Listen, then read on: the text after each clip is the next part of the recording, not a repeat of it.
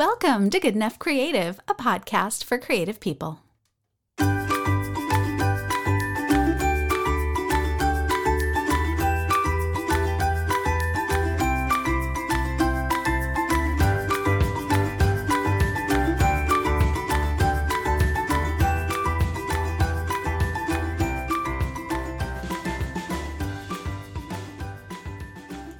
Hello again, and welcome back. I'm your host, Marie Green, and this week I want to talk about a concept we often think about for technology, but not as often for ourselves: shutting down the system and rebooting. We're all going through a collective system shutdown and reboot at the moment, and I think it gives us the opportunity to decide if we want to reboot to the same program we were running in our lives before, or if we want to install updates. Not that we're computers, but I think it's an easy way to visualize this rare opportunity. Who you were 2 months ago isn't who you are now. We think we're the same people, but are we really? Let me explain. I had routines that used to seem important that once gone haven't been missed. There are people I think about more often than I used to, and people and deadlines that I think about less.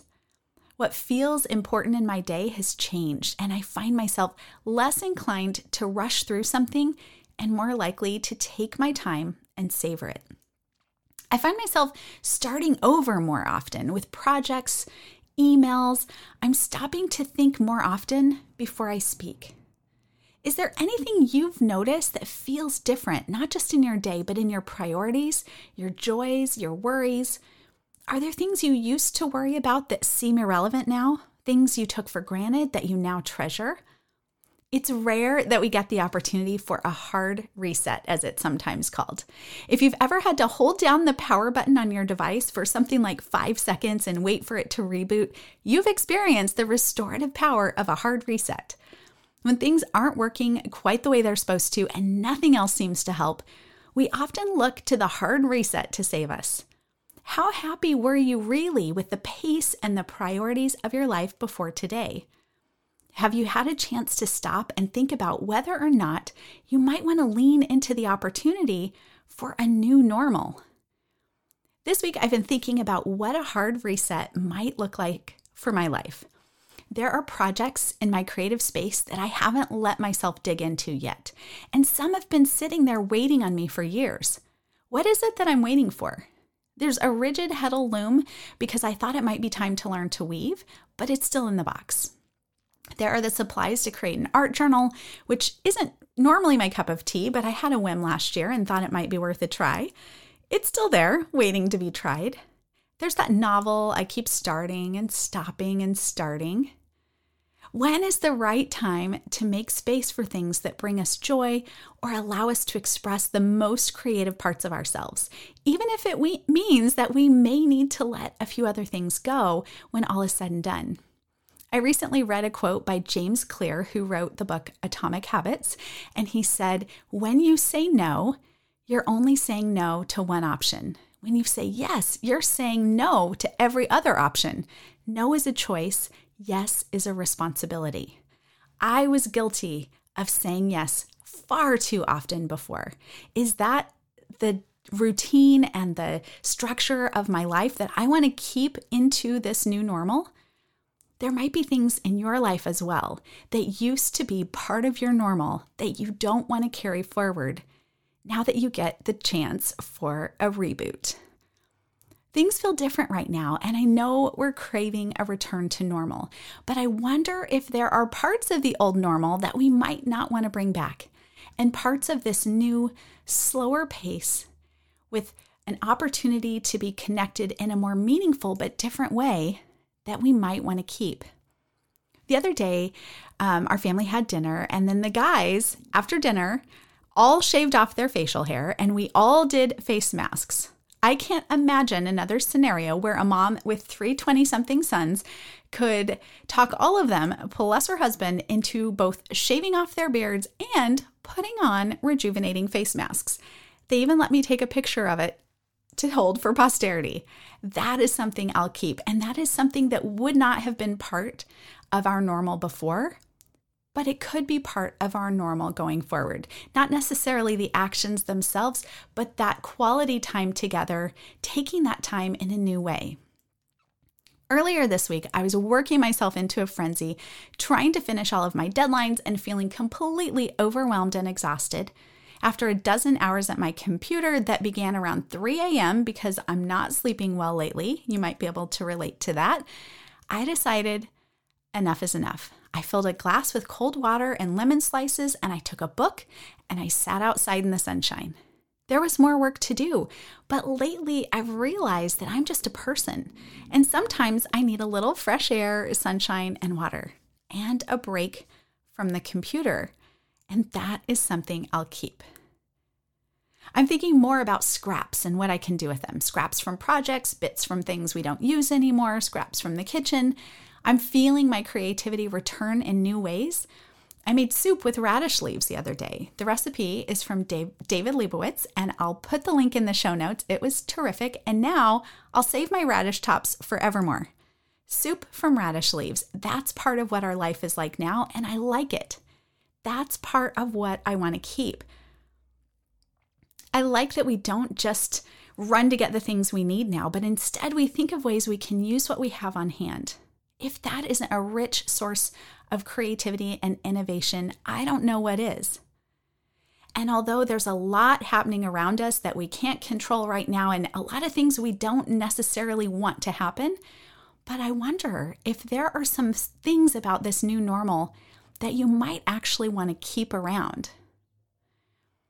Creative people were born for times like this. We know how to think outside the box and find solutions in uncommon places and to be resourceful with what we have around us. That's what we do, which makes me wonder, were we really being creative enough before? Were we taking all the opportunities to do more with less, to find solutions in seemingly impossible places? This hard reset also feels like an opportunity to create more meaning in everyday things. I don't just want to scribble down my to-do list anymore or rush through my day in a productive coma. I want to be the architect of my days, and I want to do it in a meaningful way. Does any of this resonate for you? Is there something you felt more drawn to lately?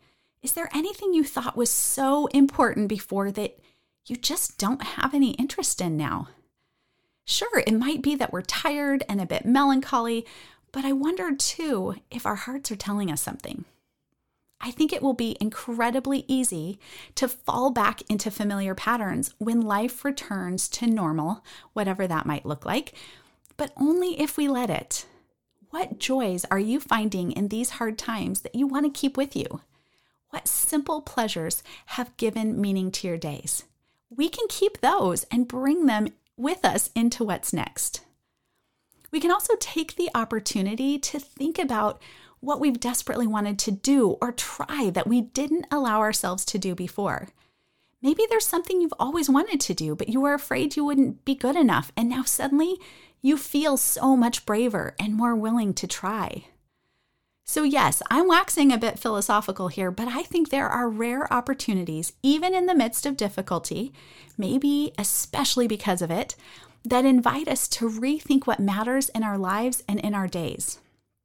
If you've ever heard that phrase, hospital moment, it describes a traumatic or life-changing event that makes you realize what matters and change your ways.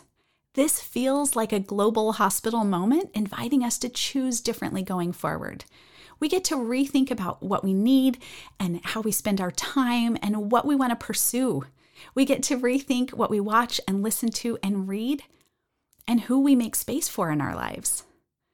I challenge you to commit to rethink and reset and reboot your life on your own terms, to say no when your heart begs you to say yes when you know it's right, to make time for things that feel meaningful, and to decide what meaningful means to you, to pause more, to be creative and resourceful first before jumping to easier solutions, to rethink your opportunities and how to approach them. Not just right now, when change is our only option, but later, when you're choosing what your new normal looks like. In last week's episode, I talked about claiming our days with words and small, meaningful actions. And this week, I challenge you to take that one step further and think about what your ideal creative life looks like. I'm not talking about a world where you don't have to work and there are never any worries, but to notice how many choices you're making each and every day that might change your trajectory. Here are a few ideas to take away with you. First, what's something unexpected that brought you joy recently? What's giving you comfort? When is the last time you felt creatively inspired and what triggered it? Did you act on it? Why or why not? What new things are you trying right now and how does it feel to try new things? Are there any old standbys that you haven't missed at all? Have you discovered any new talents, hobbies, or interests? Have you felt more comfortable or less comfortable trying new things lately? What's one thing you definitely want to keep when you create your new normal? And what's one thing you definitely want to eliminate in your new normal? These are strange and uncertain times, but we're learning more than ever that we are made of tough stuff. You have a wellspring of undiscovered ideas and talents just waiting to be let loose, and all of those ideas just need an opportunity. If not now, when? Take this opportunity to rethink and reset and reboot so that your priorities reflect who you are now, not who you were before. Today is the first day of the rest of your life. Who do you want to be? And what do you want your one wild and precious life to look like? Those are the keepers. Until next time, you've got this.